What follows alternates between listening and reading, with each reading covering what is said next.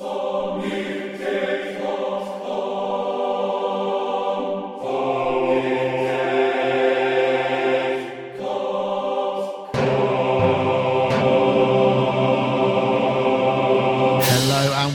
to another Sonic Talk. This is Sonic Talk 305. This week you can see I've actually got my lower third right, which makes me feel a little better in myself.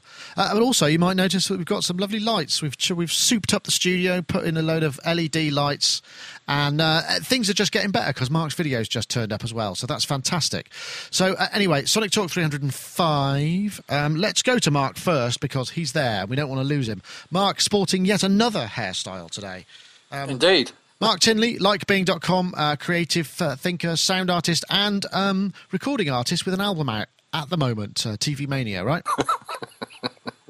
I'm 50 as well. I was 50 on Monday. Can you believe that? Congratulations. Happy birthday. Oh, no, now you've all spoken. Mark's gone, so I'll have to re-switch. Here we go. There he is. I chased him round. No, there he is. That's Dave Spears. That's Dave Spears. Stop talking, you lot. You keep messing up my video. Anyway, Mark, great to have you aboard. Thanks for joining us. And hopefully, I think I've said 305 this week. I'm on holiday next week, but we're hoping to get like an interview with some of the people involved in the TV Mania project. There's obviously Nick Rhodes, Warren Cucurullo, Anthony J. Resta, and your good self, amongst others. I'm sure there are others. I listened to the album today, and there are more people. So hopefully we'll have a little kind of pre-recorded segment that we can slot in for next Wednesday. So you... Sonic Talk people can get your fix, and hopefully it'll be video as well. Well, we're going to talk about some interesting stuff, actually. So we've got a little invitation for everybody as well. So okay, right. Anyway, thank you very much, Mark. And we'll now say hello to Dave Spears, just purely because he's operating the next available celebrity square in my matrix, even though he hasn't finished eating his lunch. There he is. Almonds. Yeah. They're supposed to be very good for you. Yeah, they Dave are. Spears, GeForceSoftware.com, makers of fine virtual instruments and Reason Rack extensions, all of those things. And there's a Mini up there. You see your Model D, your Mini's showing. I've got, yeah. My daughter calls her thing a Mini, actually. I got that back from Kent, and there's a VP330 here, which is very nice as well. A few things. I have to say, before we start, I've had a really interesting week. I have been doing your PR for you. Mine? By meeting your chat room people. Really? Namely Mr. CR78, who was an absolutely top bloke, who came bearing gifts and things, which I have to send you on top of the gifts that he's already sent. Oh, wow, yes, I wanted to say thank you. CR78 sent a kind of care package. We got some lovely, I think they're etchings or lino cuts. I'm not entirely sure of them. I should be able to tell because my mum's actually is a printer, so she should be able to tell me. And a couple of DVDs and some just great stuff. So thank you, CR78. It's really very, very kind of you. And I would have loved to have come up and met you with Dave, but sadly I couldn't. But it all went well then. He wasn't a nutter. Right, actually. No.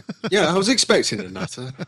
I think he thought I was a nutter by the time he left. No, it was really good fun. Really good fun. So yes, I don't know whether he's got back yet. He left, I think, yesterday. Yeah, there he is. Well, I don't know if he's back, but there he is in the chat room. Oh, cool. Oh, HT so, yeah, says if anyone something else wants to send anything, the minute tenors are good. Yeah, I sent that you wanted. Did you get it okay? Yeah, that's probably not. Anyway, Dave Spears, thank you very much for joining us. A pleasure to have you as ever. And now we're going on. We've got a fulsome collection today. I'm very pleased to say also hello to Mr. Rich Hilton, who's been off gallivanting about the world, doing gigs and just work stuff's getting in the way. Have a word with your boss. It's not good enough, mate. It is good enough. Yeah, I'm sure it is. Thank you very much, Rich, for joining us. I know you must be kind of still going round by the sounds of things. You've been to Tokyo. You went to Germany, Europe, right? Yeah, and other places Switzerland, too. Yeah. So have a good time? Yeah, really Excellent. good for the most part. And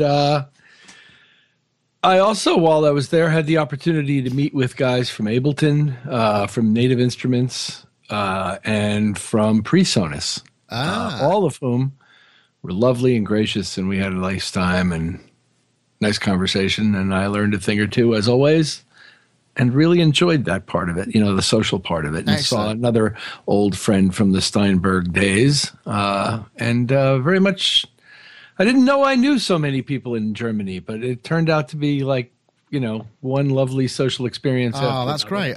Did you get a chance to see Non-Eric in Berlin, or was that one? I didn't. Oh, that's a shame. I didn't get to see him. Actually, come to think of it, there's one that got by. There's so many people. Your diary was too full. Yes, it worked out. Yeah, and it was good. It was really nice to see old friends and make some new ones and learn about the new Ableton stuff. And yeah, well, I've got one of those here actually, and a bit more about Studio One and stuff like that. So it's been fun and educational. Excellent. What did you think of the Push? I'm guessing you had a go. I've got one just here. Oh yeah, there it is. It's a bit blurry. I think the frequency of the LEDs causes it to be a bit fuzzy on this old DV camera I've got in, so it's not actually normally such a crappy shot as that, but it's quite a beautiful thing. So have you had a chance to kind of get some in-depth, play it without and Howie. Somebody reminds me that I was. And Howie, Howard, of course. Yeah, of course. That was a great day. So when did you get back? Anyway, well, let me answer your question about Push. Yeah, Push is great. I love the feel of the thing. I get the workflow. I understand it. It was shown to me by a guy who helped develop it. I happen to be a pretty good finger drummer. So not, of the, Jeremy Ellis kind of live drums triggering samples. I'm not practiced at it, but I'm a pretty good finger drummer. And so I could get those scales down pretty quickly with my right hand and be operating other things with my left. And I could make music on it. Right. I mean, that's the thing that they're really pushing. I mean, the one thing that I did notice, because we did a Gaz came over and had a look at it. And the first thing he said was, how can I enable an audio track? Because I'm doing all this stuff. It's great. Now I want to throw a vocal down. And suddenly you can't do that because you basically have there's no button to kind of go new audio track, go into record, and that's just the one little thing which is well spotted of him to get. I don't know if you had a chance to check that out, but perhaps I can't speak to that at all actually. So maybe that's right. Yeah, but we'll see. Anyway, thank you very much for joining us. Anyway, and I'm waiting for Gaz. Gaz has just gone, so he's sort of dropped off the grid, so I'm not quite sure what's just happened there. It's just one of those bad technical days for variety people by the looks of things. Let's see if I can get him back if I just quickly call up so we can start to cover our... Yeah, to respond to a question in this chat room, yes, the pads felt good. They were spaced well. It feels like a playable surface, and it's got a nice responsive resistance to it that's not too hard and not too soft, and it feels good. It's one thing that I would say is it's built like a tank. You pick it up and it's like, wow, this is a solid piece of equipment. It really feels, because I think it's about £400 or £500 for the actual hardware. I mean, it comes bundled, there are bundles and what have you, but it's something that you pick up and you don't think, yeah, well, that feels like it's going to be too expensive. You sort of, it feels like it's worth some money. That's the thing. The buttons, and there's different kind of buttons and all sorts of, the positive feels to certain, some of them click, some of them don't, some of the pads, I'm told, are supposed to be like really thick, go right down into the machine, which is kind of gives you a very resistant playing surface. So you get some real kind of, it's a metal case, definitely, with a rubberized kind of exterior. It's very very solid. That's Geeky Disco Sonic 3854 asking in the chat room there. Yes. So I don't know where Gaz is. I don't know if anyone's seen. Let's see what's happened to Gaz. He's gone offline, so I guess he must have crashed or something. So perhaps we could start off with the news. This is something that I spotted actually. Billboard were a bit on fire. Their feeds are on fire because I think partly because of South by Southwest, but also because Quincy Jones was 80 on March the 14th, which is. It kind of really blew my mind that he was. I don't know why. I mean, because when you look at his work rate and when he started making records and producing, like in 1961, he's done so many things and loads of Grammys and all of that kind of stuff. I think I've got a Wikipedia entry here, which I no doubt is not entirely right, but I mean, he's been having kind of chart in singles. 2010, Sanford and Son featuring T.I., B.O.B. and Prince Charles. So he's been working with the R&B crew as well. So lots and lots of stuff. I mean, a really kind of impressive work rate. I don't know, I guess we've probably all got sort of favourites, perhaps, of what he's done. I mean, obviously, you know, many of us grew up with the Michael Jackson stuff and the Jacksons and what have you. Dave, Quincy Jones, I get a feeling that he's someone you kind of dig. I've never heard of him. Oh. I'll go to Rich. Come on, that's a terrible thing to say. No, mega. Go to Rich, because I reckon Rich might have an anecdote. I'll just say that some of that stuff he did with... I mean, the Michael Jackson stuff is just sort of obvious, isn't it? But a lot of the film score stuff he did in the 60s, awesome. I mean, pretty much everything awesome. But your question was what? Have you got a favourite? How do you produce or something? Or was it how do you? Oh yeah, well, I was one of the things was, I mean, he's worked with all of these guys and gals. I mean, you're looking back, you know, there's Dina Washington and people sort of back, presumably in his early time on the job. I'm just working with kind of people with the creative force of Michael Jackson and no doubt numerous others. I wonder what it's like to actually how you can do that, how you can work with somebody who has such a force of creativity. Or maybe I'm thinking in terms of production, you take a different role as I would ordinarily think about it, which is, you know, I'm kind of trying to help realise certain things. I don't know. Maybe I should go to Rich because I'm fumbling. So, Rich, I'm guessing you probably are familiar with a few Quincy Jones tracks over the years. Have you ever worked with the gentleman? Met him?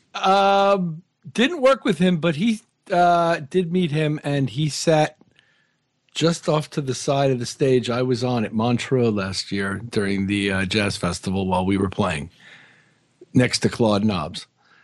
And I looked over and went, wow, that's Quincy Jones and Claude Nobbs.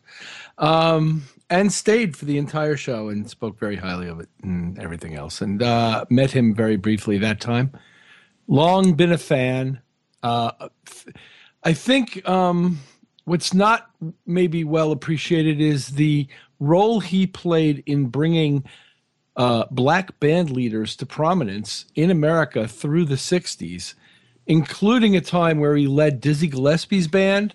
I believe he participated with Count Basie. He wrote film scores, some famous television themes. He was a trumpeter. Yeah, he was a schooled musician who studied in France with Boulanger and people like that. He's a historic figure of our lifetime in that sort of entertainment history kind of way. And he also seems to be a very, very nice man and obviously extraordinarily talented.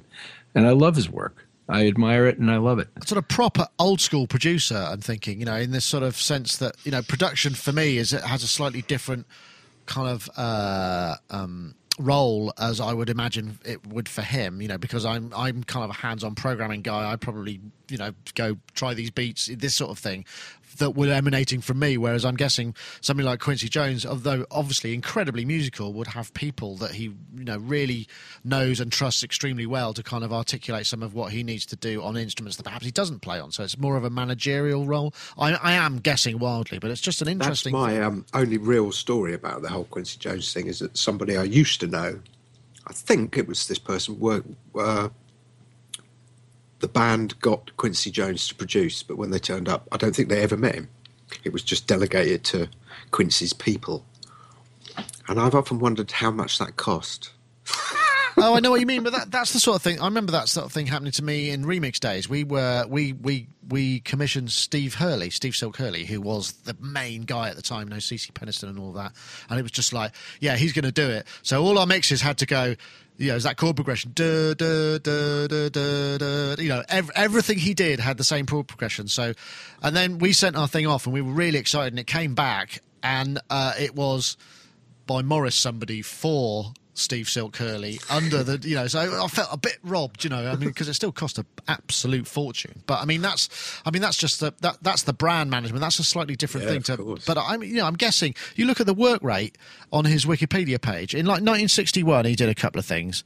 Then, you go to 1962 or let's have a look. No, it's not that. It's 1960, 1954, then 1955, there's kind of like 5 or 6, and it's just his work rate goes up enormously, so he's doing tons and tons of stuff. And obviously during those times there was no computation. There was no kind of quick way of doing things. It would be sitting there doing the takes, getting it right, and rehearsing the band, presumably. There's a really excellent documentary, and I can't remember. It might be on Quincy Jones.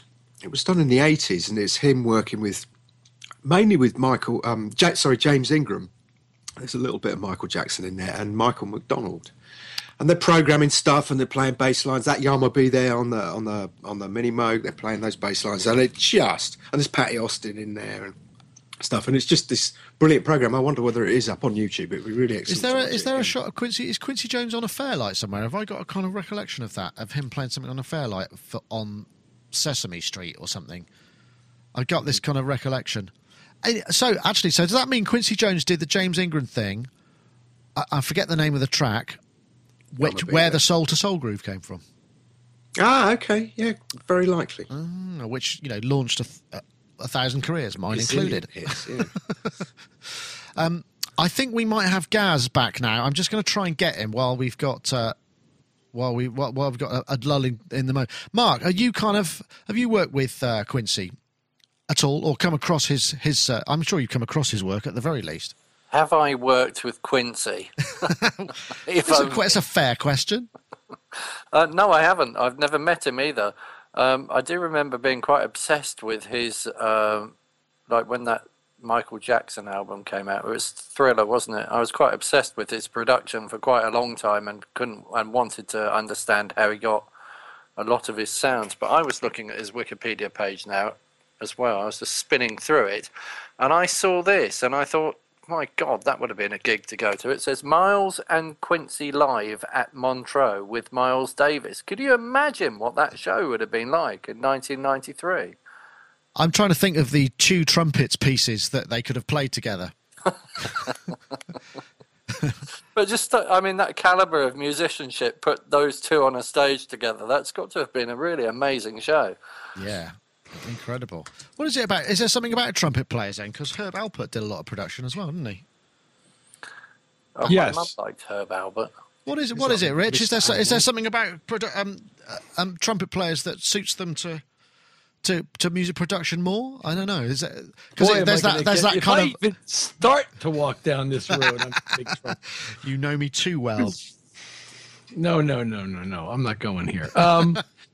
Excuse me. Herb Alpert was a instrumental figure in recording history, really, with the pop music ensembles of the 60s that he founded, the Tijuana Brass and then Sergio Mendes. He's the first one who gave Sergio Mendes a break in the United States. Sergio Mendes apparently was a star in his home country and came here and became a star because of whipped cream and other delights. Somebody's in the chat room. There you go. That was we're getting there eventually. I knew it'd come up sometime. And then eventually he became sort of a pop star in his own right. But A&M Records is him. That's Alpert and Moss. It's him and Moss. Yeah, absolutely. Suzanne Vega's label, in fact. I just found this documentary. The Many Lives of Q. It's on BBC and it's on YouTube. I'll give you a link. He's gone to pot today. There, thank you, Dave. Put it in the chat room, and then perhaps. I'm not in the chat room. Okay, all right. I will put it in the chat room. It's probably there. It is. I'm going to put it in the chat room now because I can. Let's see. No, I didn't say that, McCreature. I said chat room. Okay, Gaz, we got you back. And what was Quincy Jones? I mean, legend, and sort of still. I don't know how much he's still working, but I mean, a very long and illustrious career. Wouldn't it be a kind of great to have even 1/10 of the credits he's got? Yeah, I mean, so funky. Some of the tunes he's done, like They Call Me Mr. Tibbs. Do you know that one? Right. What a tune!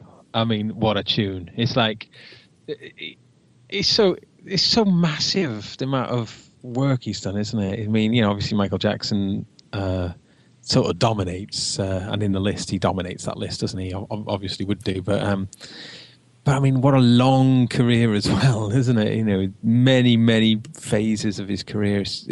It's unprecedented, really, isn't it? I mean, that's a good question. Is he still working?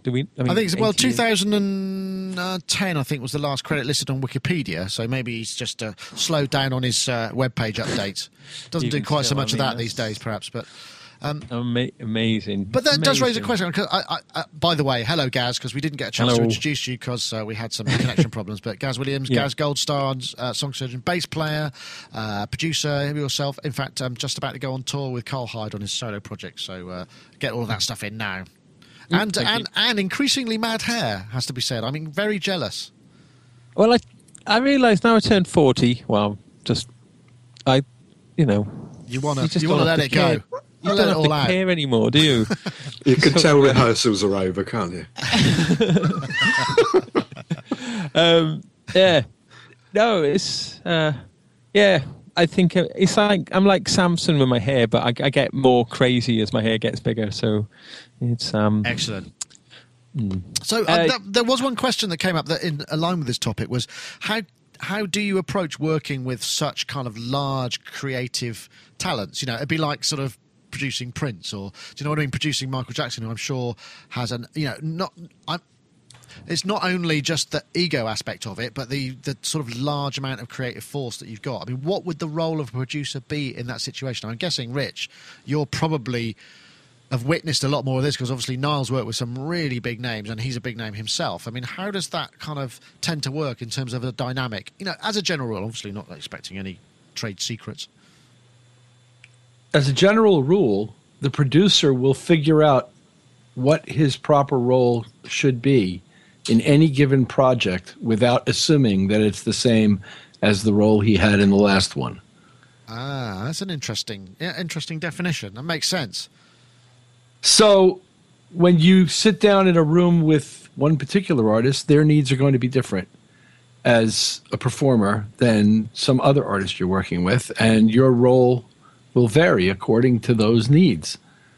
And being a successful and good producer, I think, is largely wrapped up in understanding that and responding to it in an effective way.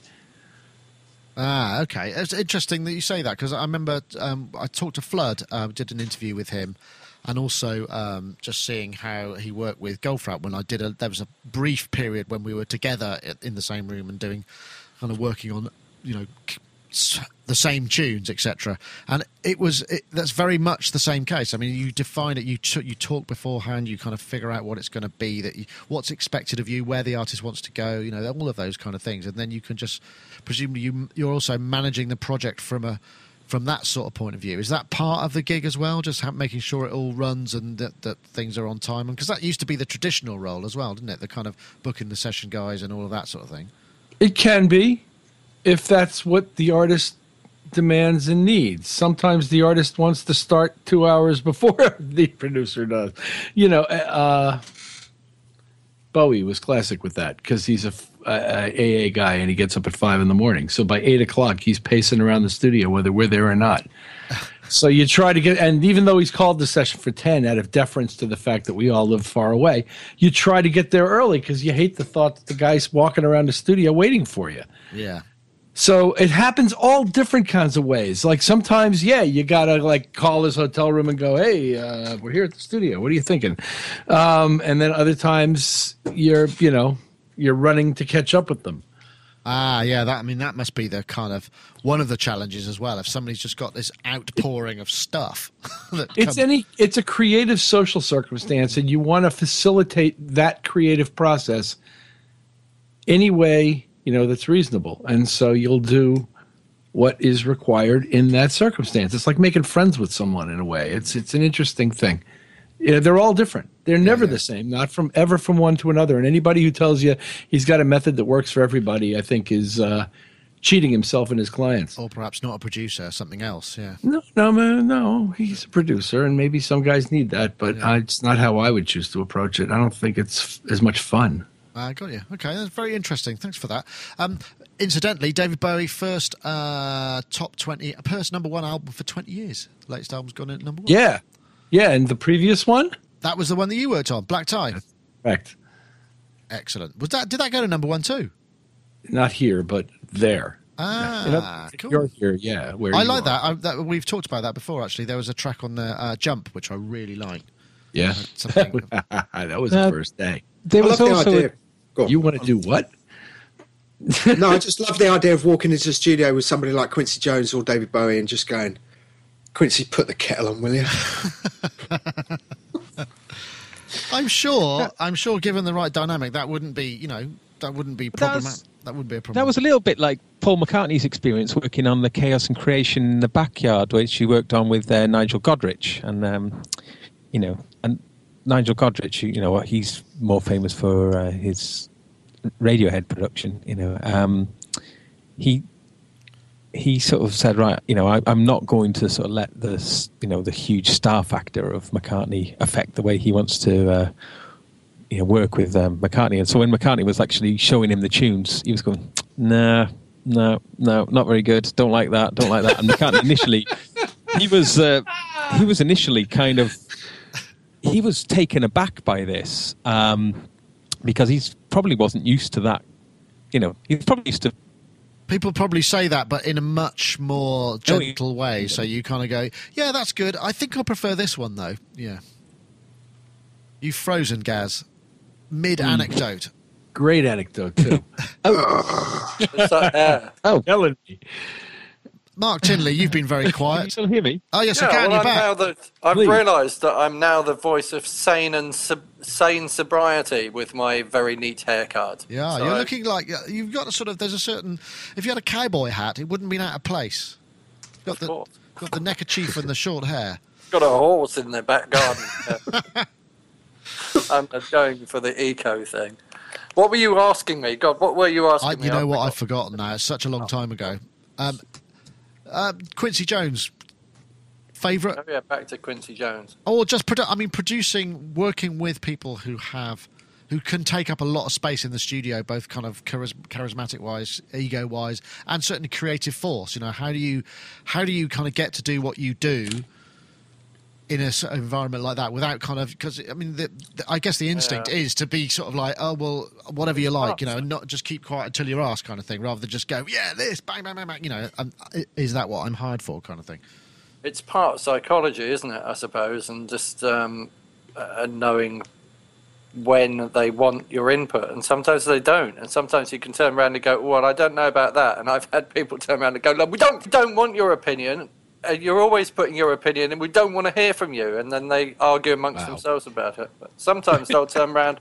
If one of them wants to strengthen their opinion, and they know I'm going to be on side, they'll ask me for my opinion. So yeah, I have made some terrible blunders. Though I went into the studio with a Japanese man, and I thought I was producing him, but he just wanted me there because of my name, I think. And poor deluded soul. So you just got to swivel in the swivelly chair for a couple of weeks, yeah? Well, it just was a really, really strange relationship. It just didn't work. Sometimes it works and sometimes it doesn't work. Yeah. Sometimes you walk into a studio with somebody, it doesn't matter how famous they are or how many things they've done or what they've done, you can walk in and just gel with somebody and it works. And whether you're producing or just, even making the tea for someone, I think it has to gel at some level. Yeah, I guess the thing is also with production, you're not likely to walk in, they've phoned up, said, can you make it on Monday? And that's the only communication you get. You're likely to have some kind of common ground before you get into a room with the person like that, I guess. There's a great... don't argue, just stick massive on the track, says JB in the chat room. And don't forget the compressor. Yes, excellent. That's what make my tea, damn it. Lots and lots of handy tips there from our chat room on the production techniques. But brilliant to know that, as far as I can tell, Quincy Jones still alive and kicking, looking really healthy and just kind of presumably just enjoying a bit more of a chilled time of life, as I'm sure he deserves at this point after working for so long. 1950, I think his credits start in like 1951, so that is working in the music, I guess, starting as a trumpeter. So that's 60 years plus. That's a pretty impressive track record right there. Okay, what do we got next? Oops. Oh, wrong mouse. I'm in this sort of too many Mises kind of scenario. I like this one. This just because it is. Assuming it works.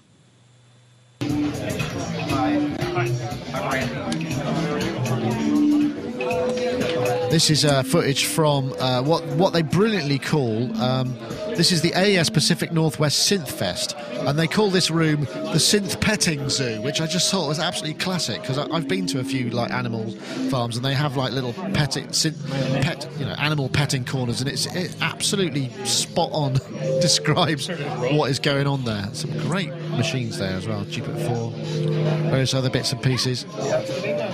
Oh, that looks like some of the tip-top video synthesis stuff. Not sure what else is there. This was posted by a chap called Daniel Spills on Vimeo, and this was part of the AES. I don't know what that is. I like the look of that. Do you know what? I don't know that Dave Spears, you've ever mentioned going to one of these things. Have you ever been to one of these things? I know, because I first met Mark Tinley in the flesh, in person, after 10 years of online collaboration at the one in Cambridge, which was great fun.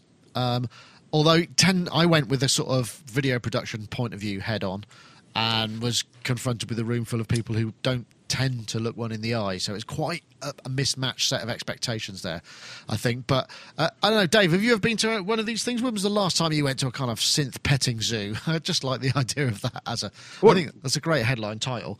We weren't entirely sure who were the animals and who. No, in all honesty, we've done this. We've taken our stuff to various things and allowed people to play on them and do things. And in some ways, it's been pretty amazing, because a lot of people have never had the opportunity.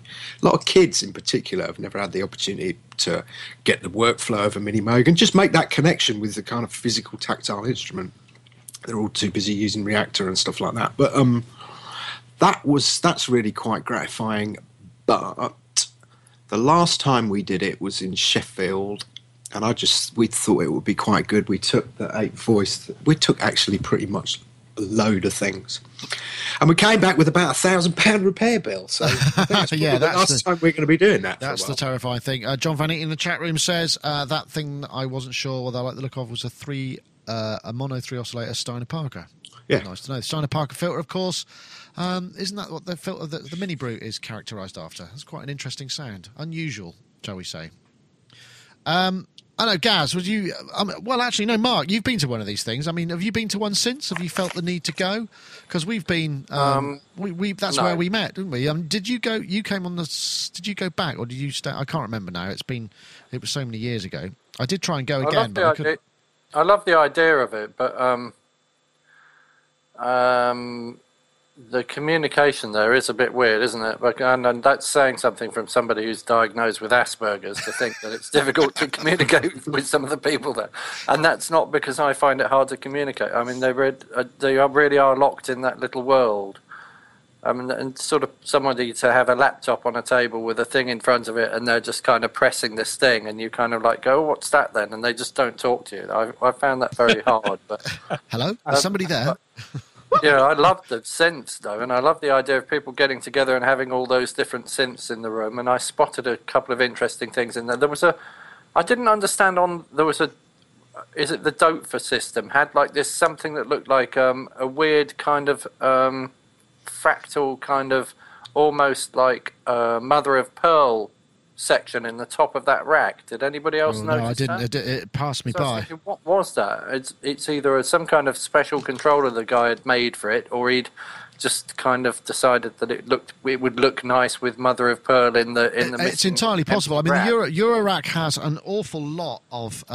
It's not just the Doepfer. It's just the same format that Doepfer used, but there are so many Eurorack modules. So I mean, it could be one of many different things. It could have been anybody else's. It could, yeah. Right. It absolutely wouldn't necessarily be a Doepfer thing. I know, Rich, I mean, you used to work in synth sales. I mean, have you been to one of these things? I mean, because they have them, they pop up all over the place, don't they? In various territories of the US, they have, the Pacific side and the Central and the Eastern and all sorts of synth things. Have you had one near you that you've cared to visit? Not so much a synth thing as an audio thing. And not many of those. I mean, they're outside of the AES show. So, I mean, out of interest, that's interesting thing is like, where does a gentleman such as yourself who wants to go and try out some synthesizers or a range of whatevers, where do you go? I mean, do you have to kind of set up an appointment and go to a dealer? Or, I mean, that's kind of, there is no venue for this kind of thing really anymore, is there? Apart from sort of DIY organized stuff. I usually view these things as an opportunity to create a social relationship which will lead to the right solution for that. Whereas I don't think of them as a particularly good place to try and do that, Right. which is actually try the thing out. Okay. No, I think, I guess so. And the more thing is you can make a connection and then try something out. That makes sense. Gaz, have you been to one of these things? I've been to like a bass playing one. Oh, that's, So that's an kind of equivalent. thing, That's an acceptable for form bass, of petting zoo. But the thing I thought was quite sweet, though, is just how everybody at that thing that I went to anyway, everybody was kind of so warm and friendly to each other, just being as like we're all in the same gang, so to speak. So, which is quite fun. But no, I've not been to a Synthon. I'd love to. I've always loved getting my hands on things. Yeah, the only one that I know of is the one in Cambridge, which is quite a trek from here. Anyway, it's like a 3-4 hour drive, so you've got to be dedicated. I think I stayed there. I can't remember the name of the college, but it was a bit like a Doctor Who set. It was like built in the 50s by the bloke who founded Radio Rentals. It was, very peculiar. But actually, the closest I've come to that recently was going to see Dan Wilson, Hideaway Studios, because me and Gaz just did the iMini app, but we also got a hold of a Model D at the same time. And Dan Wilson was the guy who lent us his Model D very kindly. I know he was ever so...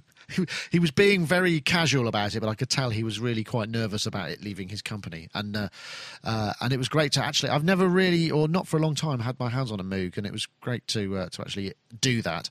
But also, while I was at his place, he's got the Novacord, and just standing in front of the thing and looking at it is pretty astonishing. It's an amazing instrument. It wasn't unfortunately working at the time, but there's also he had. Is it broken? It's broken, but it doesn't. It's apparently there's a capacitor gone. Okay. But the other stuff I saw was Eminent there, which was really amazing. Then went up to his little studio place where he makes all of his instruments. If you go to hideawaystudio.co.uk, you can get. He makes these sort of low cost, very interestingly constructed things in the sort of Hollow Sun vein, out of like valve oscillators and that kind of stuff. And he's just got a whole bunch of really interesting things, and that was nice. That was really good. I enjoyed that. So that's a similar sort of thing. So that's the club. That was more like private appointment. But yeah, kind of good fun. Okay, let's have a look. Oh yeah, I've got a video somewhere. I feel like I should play something. What do we want to do next? Do you want to do the news about Prince at South by Southwest? There's quite a lot of stuff coming out of South by Southwest, because that's the big music festival in Austin. That's sort of it's not sure whether it's new tech or music. I think it's a bit of both, but it seems to have ballooned in recent years. And Prince played. If I've got it here, I think it was. I have got. Well, it's quite interesting because it was a music industry seminar thing initially, wasn't it? Yeah, and that's right. And it's just become, over the last few years, it's just become much more than that. It's become like it's the place to be and the place to be seen, really, isn't it? Yeah, I mean, and so with Prince playing there, that really just does kind of really show that it's reached that massive point there.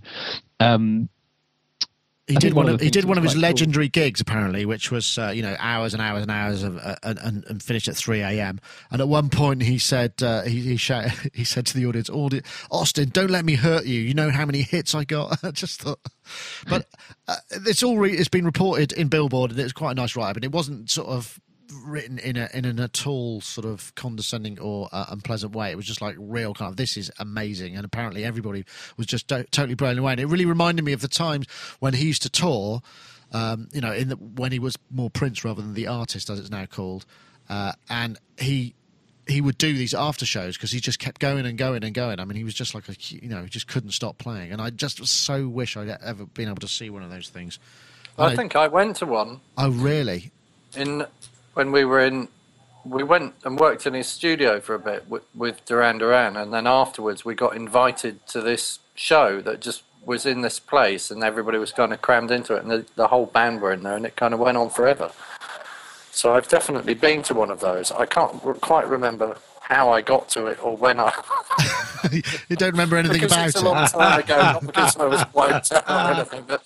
I do seem to remember it was like he played the same tune for 2.5 hours. It seemed like that a bit to me, but then I don't always follow the finer nuances of that style of kind of jazzy funk, I suppose. Okay. Well, they're all incredible musicians, actually, all of them, all of the people in his band. Yeah, no, it sounds about. What about you, Rich? Have you had a chance to kind of have one of those Prince experiences? Is a Prince a guy that kind of? I don't know whether or not he was as big in the States as he was in Europe. Actually, through the time, I don't know. Maybe I am guessing here. Yes, was really huge. Okay. Got any Prince stories? Well, I saw him in concert and was blown away. I think I saw him twice, actually. He was amazing. Worked next door to him at Record Plant LA for a while and used to stand outside his room and listen to him work. And one day he emerged from that room in advance of his bodyguard and looked at me up and down like, "What are you doing here?" And basically beat a path to the door. But he's an amazing musician. I hold him in extremely high regard. Yeah, no, and one of the sort of last remaining true eccentric pop stars, really, in a kind of way. In that sort of total stardom. Even when things weren't going so well for him, he's got this sort of amazing aura about what he does. He's big soundtrack to my formative years, definitely. I have one story. We were on tour and we were doing promo and stuff in Paris, and we had to go to various TV studios and radio studios. It was all, we had this driver called Guillaume, who was a very louche kind of individual. And he drove us around and we said, take us to a couple of bars and what have you. And he was, funnily enough, we got him really drunk and then he drove us back to the hotel, which kind of didn't really occur to us as something that shouldn't have happened at the time. And but he told us a story about, because he drove for Prince when Prince was in Paris, doing whatever it was he was doing there, a month or a week before we'd been there.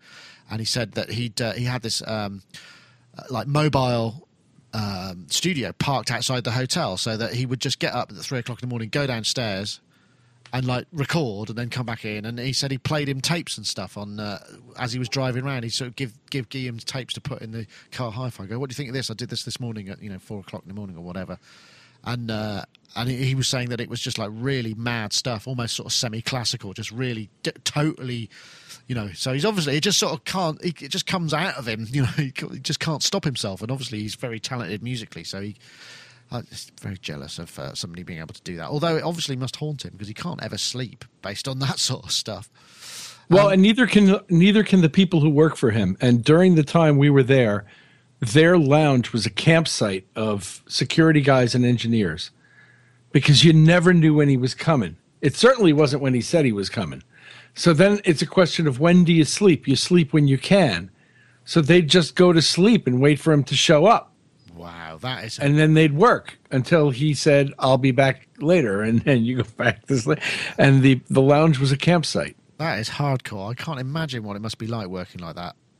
Must be very difficult. I know that there was Van Morrison had a studio outside Bath, and occasionally musicians I knew would get the call to go and work with him, and they just said it was absolutely terrifying because everybody would just stand around and he'd sort of wander about, stomp in, and they're just going to go 1, 2, 3, 4, and it was like, what now? What are we doing? And nobody knew, and he'd just sort of look at people and expect them to get the key and what have you. And it's just this sort of, here it comes, ready, catch it. It must be quite stressful, but ultimately very thrilling as well, I'd imagine. I'd love that. To work that way. Put me in there. Yeah. Put me in, coach. I'm ready to play. If I can turn up with petrol and firecrackers and some other sort of distractive things, so people don't notice so much that I can't play very well, I kind of want to go and join in with that. Pyrotechnics. Yeah. Well, I mean, I can do it with a synth, I suppose. So what you need, Mark, is lights like this behind. And I was going to get them on chase the whole time. I thought it might be a bit distracting because then people are not looking at what I'm doing or paying much attention. And it's just, you can make it look different. That was the thing. Excellent. I could lend you some, actually. They're very good value. Got them from Thomann, believe it or not. Funny story. You buy, not all that funny. But if you're if you're doing video stuff and you think, I'd like some of that, you have to make sure you get the right lights, and it's very hit or miss, because what happens is lights, when they're LED lights, when they flicker, they're actually switched on and off at a pulse width modulation of the the voltage, so they're going on and off very fast. And if you get ones that just aren't very good or just have got the wrong setting, they flicker really badly on video that you can't see. And the first lot we set up, we were about to shoot the Korg thing. We'd hired them from this place along the road, and they're great lights, and they're just obviously a bit older. And I put them up, and everything just sort of went like this the whole time, and it was like, oh my god. So yeah, if you're going to do that, try them out before you buy them, because otherwise you'll end up in that terrible situation. Well, funnily enough, I'm about to do that, so maybe you can give me some advice, because I was thinking I needed to do that for my birthday, buy myself some light. Buy some light, yeah. Actually, the ones we got were from Thomann. They're like 40 quid, and they're RGB lights. They're a bit perfect, bit funky to use. And then we bought this 8-channel American DJ DMX lighting controller. It's a bit of a head. It messes with your head setting up DMX with multi-channel stuff, but you can get little dongles and run open source software on your computer that will set up all the mixes and the color fades and all of that stuff. It's a whole new world. Excellent. So there you go. Okay, we got any more topics that anybody's itching to get onto? There was that man playing the van. piano. The what? We did the van. We got the van. Yeah. The van. Oh, the Bernie Worrell. That chap playing the piano. He was just awesome. The chap Talk about him. Which one's that? Oh my god. Bernie Worrell. Yeah. Okay. That's the one thing I didn't really research very well. I'll play it now to see what happens. See what goes on. There we go. This is the Kickstarter project. Bernie Worrell, who is the guy. Now, get me. Is he the guy who played the synth line in Burning Down a House? Yeah, he did the sync stuff. But I mean, come on, he's like Mr. Synth Bass. Let's have a look. I'm just going to see what happens here. There we go.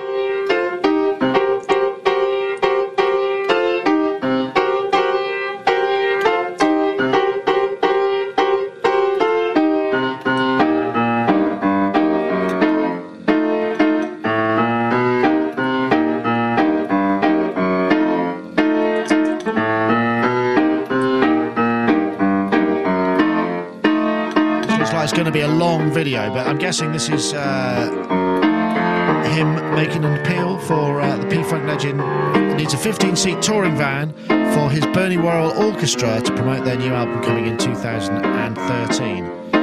In fact, we had a video, didn't we, when the Moog posted a bunch of kind of classic, funk keyboard players playing Sub Fatty and various other things on the Moog stand at NAMM, and Bernie was one of them.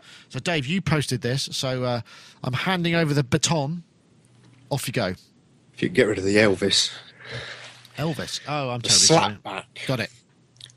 No, this was posted by... In fact, I spotted it because Michelle Mokusa had put it on her Facebook, and it's a kind of weird day. I'd been doing a lot of negative things. It had been a particularly horrible day, and I was just like, oh, God, firing DMCA notices off left, right and centre to a load of arse hats. And then all of a sudden this kind of popped up, and I went and looked at it, and it was something like $17,000 they'd got. And with the target of, what was it, 35 or 25? 35. 25. They've got... 25. In fact, there it is. It's 25. And in fact, they have indeed... overshot it by about $7,000. Yes. And I just thought, you know what? People need to put something back. So I kind of put it on my Facebook and circulated it around. Loads of people. I donated something myself. And I think I woke up like 2 days later and it had just kind of exceeded the amount. And it was like this kind of joyous moment where, things had gone. Because he's a massive, massive influence on me, synth bass line wise. Right. I loved all that Parliament and P-Funk stuff, absolutely. He's definitely and I just thought, this guy just needs a van. He just needs a van. Let's get him a jet. Yeah. I want these. Let's get him a helicopter. Carry him around on a throne for the entire tour. That's my kind of attitude. But yeah, no, it was a kind of joyous moment where it just sort of went from, a day of negative nonsense to this kind of, 24 hours later, it's like, Bernie got the van. I wonder what sort of van you get for 32 grand, whether it's a hire or it'd be interesting. There is a very similar story in Bath, actually, at the moment. The Bell Inn, which is a legendary local music venue, been around for years and years and years. I mean, I kind of grew up there, saw bands there. It's where, my partner was a barmaid from the Bell. I'm very proud to have said I actually met, and one of the ladies behind the bar I actually managed to persuade to come back to my house one day. Anyway, I've probably shut up now, but they have the same thing. The place is being sold, and they've put together a kind of like a cooperative. And the initial thoughts were, oh, it's just a bunch of hippies, it's never going to work. But they've actually done it. So tonight I'm going to go and check out. I didn't have any money to put in myself, but I flew the flag and sent it around to a few people. I think I raised a few grand for them. So, similar kind of thing. Great. If we can't look after our own, who can we look after? I feel like this guy, gave me something as a kid. And it was just this. And also, people like Dave Smith and Moog donated a couple of instruments, didn't they, that were going to be signed by Bernie. And then, obviously just... I think they were like 700... They weren't even auctioned. It was just like, promised $750 and you get the instrument. And it was just like, yes. That's a neat idea. It was a great moment. I like that. Yeah. Mind you, touring, that's going to be... I'm not sure how old Bernie is. He's not looking... He's most youthful in that. So, I mean, I hope it's a very comfortable and warm van. Gaz, you're there. You're flashing like crazy. I don't know what's going on. Your camera's gone a bit funny. I don't know. But, I mean, what I thought was really nice about that Kickstarter was, though, that it was kind of a fairly, not humble so much, but just a quite an honest, simple appeal, really. And, oh dear, I am flashing. Yeah, just switch your video off for a sec and then switch back on again. We'll see. Sure. It's gone. Yeah. Yeah, no, it's a great idea, isn't it? I mean, that's the thing about it. It's got, it's good to have. It's nice to hear those kind of stories, particularly when all you hear around here is kind of, bankers getting massive bonuses. It's sort of, it doesn't feel quite, it's not in the same spirit as we like to hear. So this is kind of nice that that's happening, right? Yeah. Oh, hey, I'm back. You're back. Stationary. Yeah, no, really good. And it's sort of, it is quite interesting, this crowdsourcing thing now is sort of becoming less of a novelty and more of just a reality and just regular. And this is a great example of it working, because, I mean, how many fans has he got across the world? Plenty. How many fans would he need to get to that amount of money? Not a huge amount. So it's kind of practical and good, really. Well, look at that, 342 backers. That's an average of about $100 a person, isn't it? Yeah, great. Also, so and just to kind of follow up what Dave was saying, I mean, he's a big influence on me as well. I mean, I love that P-Funk stuff, and he is particularly funky. So, and he still is now. I mean, the clothes he wears, and he's a really cool looking guy. He just wears these kind of cosmic jackets, and he just has got he's got a really nice vibe about him as well. So, yeah, congratulations. I think it's great news. Excellent. Yeah. I don't know. Mark, have you got anything to add? What I've got to add is that I love that bass line. I've always loved that bass line. And to hear somebody playing it on a piano, I mean, I know pianos are quite hard to play, but for me it's hard to play. To just see somebody with kind of doing that is just so cool. I was just like, wow. And the thing is that bass line's completely original and it's complete. So it's a really cool shape in that it kind of goes all the way back round all of the notes without losing any cool, whereas most bass lines kind of plod along in a key, and when you change key it loses the feel, and it keeps the feel. And then I think he actually plays every single note in the octave without going out of key either. So I just think the man's a genius, and that's all there is to it, really. So excellent.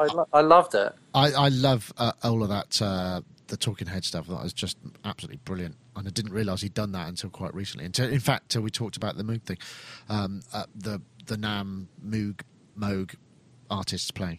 Rich, got anything to add? Nope.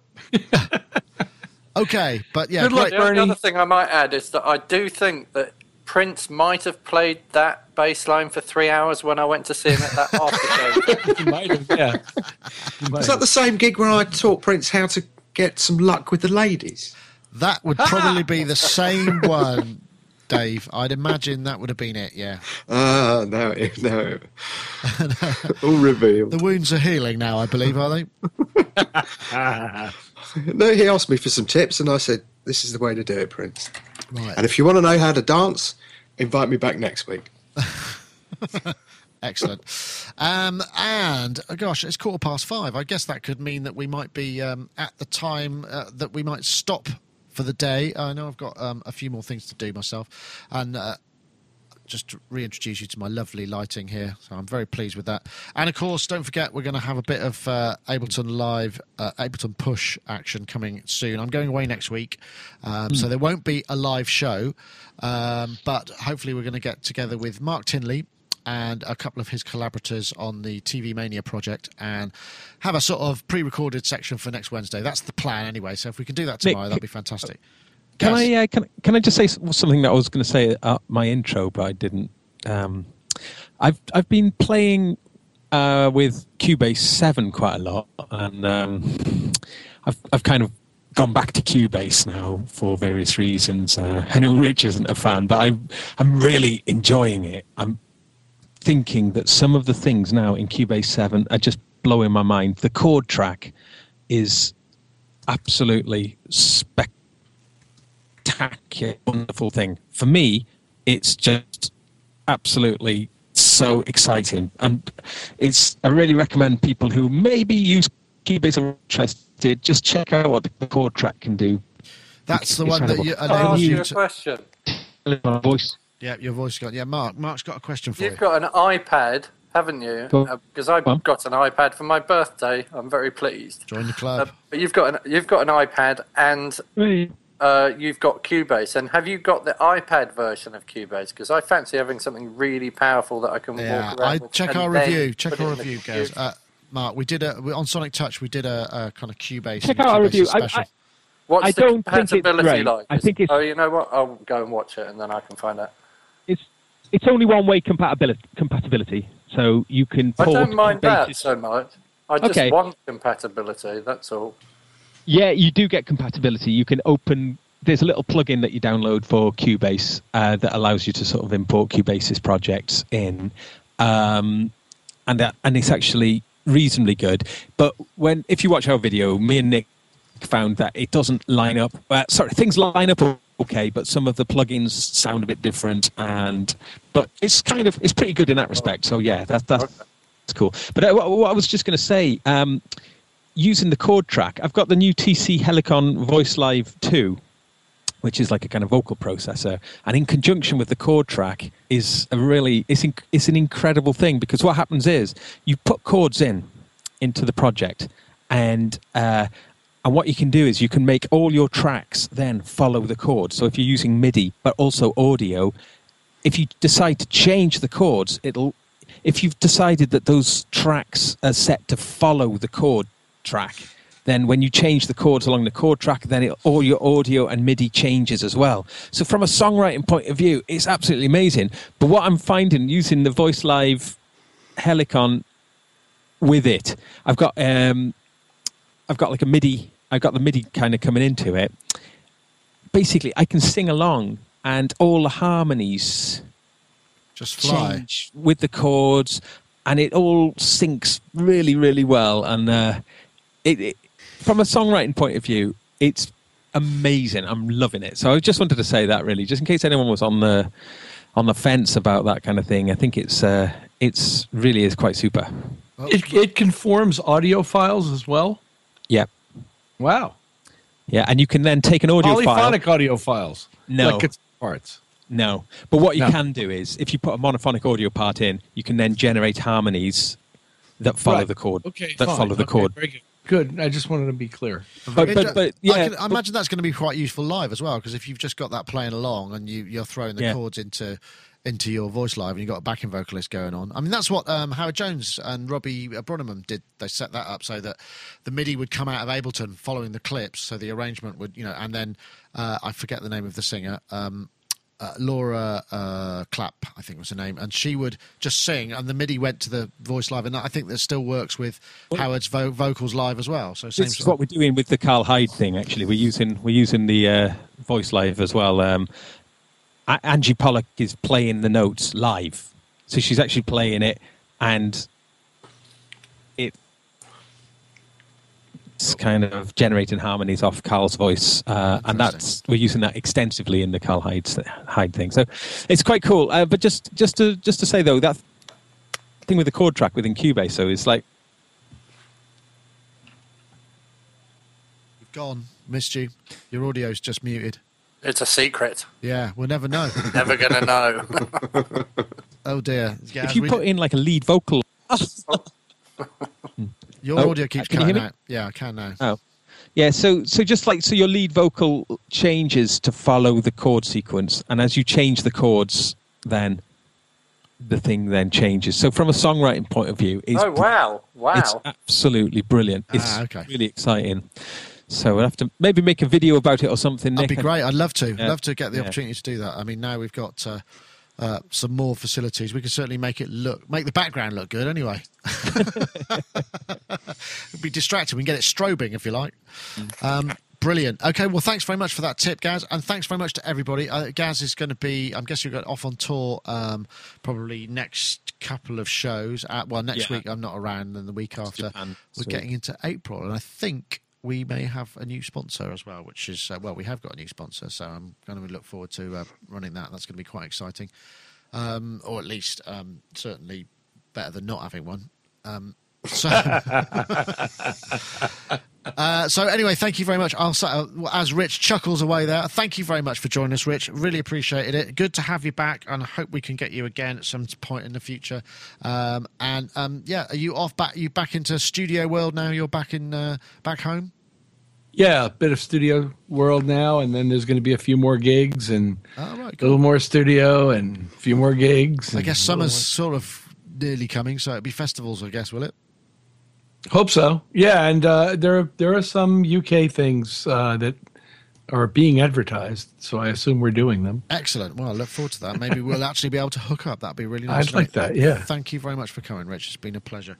Yep. And also, we'll say thank you very much to Mark Tinley over there. He has to talk. Then he will pop into one of my celebrity squares. I'll show you how it works. Look, if he talks, he'll go into... Where are you going to talk? Mark, you have to say something. I'm talking. I'm talking here. Yeah, not enough, clearly. Right, there we go. There's Mark. So I can... I don't think I could ever be accused of not talking enough. Oh, I don't know. So Mark, hopefully tomorrow we'll be able to get together with you and some other people. Yeah, I do hope so. I mean, it would be nice to do that, wouldn't it? Yeah, and we'll have a piece. So thanks for joining us, Mark. It's been a great pleasure. I'm glad you joined the iPad world. I'm now feeling incredibly left out because my iPad is so vintage that it doesn't run hardly anything really much. So mine's very little and I can't really see it. Have you got a mini, have you? Yeah. Oh, I think I need the next strength up in glasses now because I did actually get the Korg thing after poo-pooing it a few weeks ago and saying, oh, who would need that? And I've sort of quite blown away by the Korg thing, and I'm really absolutely blown away by the fact that I can, over wireless, connect my iPhone with a K oscillator on it to the Korg thing on the iPad, and they play in time. It's like amazing. Magic. Yeah, it's like, how do they do that? It's just, I mean, go back 30 years, and we're like wrestling around with sync code, and now they're just like, it's doing it in the air, man. Wow. Yeah, it's astonishing. Anyway, Mark, thank you very much for joining us. It's been a pleasure having you very aboard. well. And we got Dave Spears up there. Now you're in one of my little squares, so thank you for joining us too, Dave. A pleasure as ever. We've missed you a couple of weeks as well, so hopefully we'll have you back again. Yeah. Try getting rid of me. Yeah, excellent. Well, and also Gaz next week as well, aren't I? Well, yeah, of course you'll probably be. You coming down to Brighton? Yes. Lovely. Yeah, I'm bringing it. I'm bringing 25th of March in Brighton, Comedia. We're doing a warm-up gig with the Carl Hyde Project. So if anyone wants to come down. Excellent. I wish I could make it. I'm actually going to be in a caravan, hopefully in the sunny south of England, but not looking that way at the moment. It's sunny. Yeah, I'm not sure that's actually going to be the case. I'm just going to take lots of warm clothes. And isn't Brighton in the south of England? No, it's in the south east, whereas I'm going to be in very far southwest, down in Cornwall. I'm probably about 200 miles away from Brighton. Cornwall, I see. Cornwall. That's right. That's where I am. Anyway, thank you, Rich. Also, and have I said goodbye to everybody? I think we have. So Goodbye to me. No. Well, Gaz, of course, we can say goodbye to you too. So thank you very much for joining us too, Gaz. Glad we got your pleasure. You got your text. Sorry sorted about out. my. I am using my iPad as a modem at the moment because my house broadband has crashed. Hence my dodgy. So really, you're doing this over 3G? Personal hotspot 3G. Jesus, Yeah. that's Wow. brilliant. Good Impressive. video. Impressive stuff. Yeah, it's better video than you get on your. Generally, I don't know what's happened to my house Wi-Fi. Well, it's just dark. It's gone, is totally it? dead. Don't know what's gone on. Anyway, thanks very much. That was Sonic Talk number 305. Go on. In fact, what I could do is play out with a little bit of push. I'm not sure I'm going to play anything meaningful, but I mean, it's a way to fade out, isn't it? So I've got a little pattern going on here.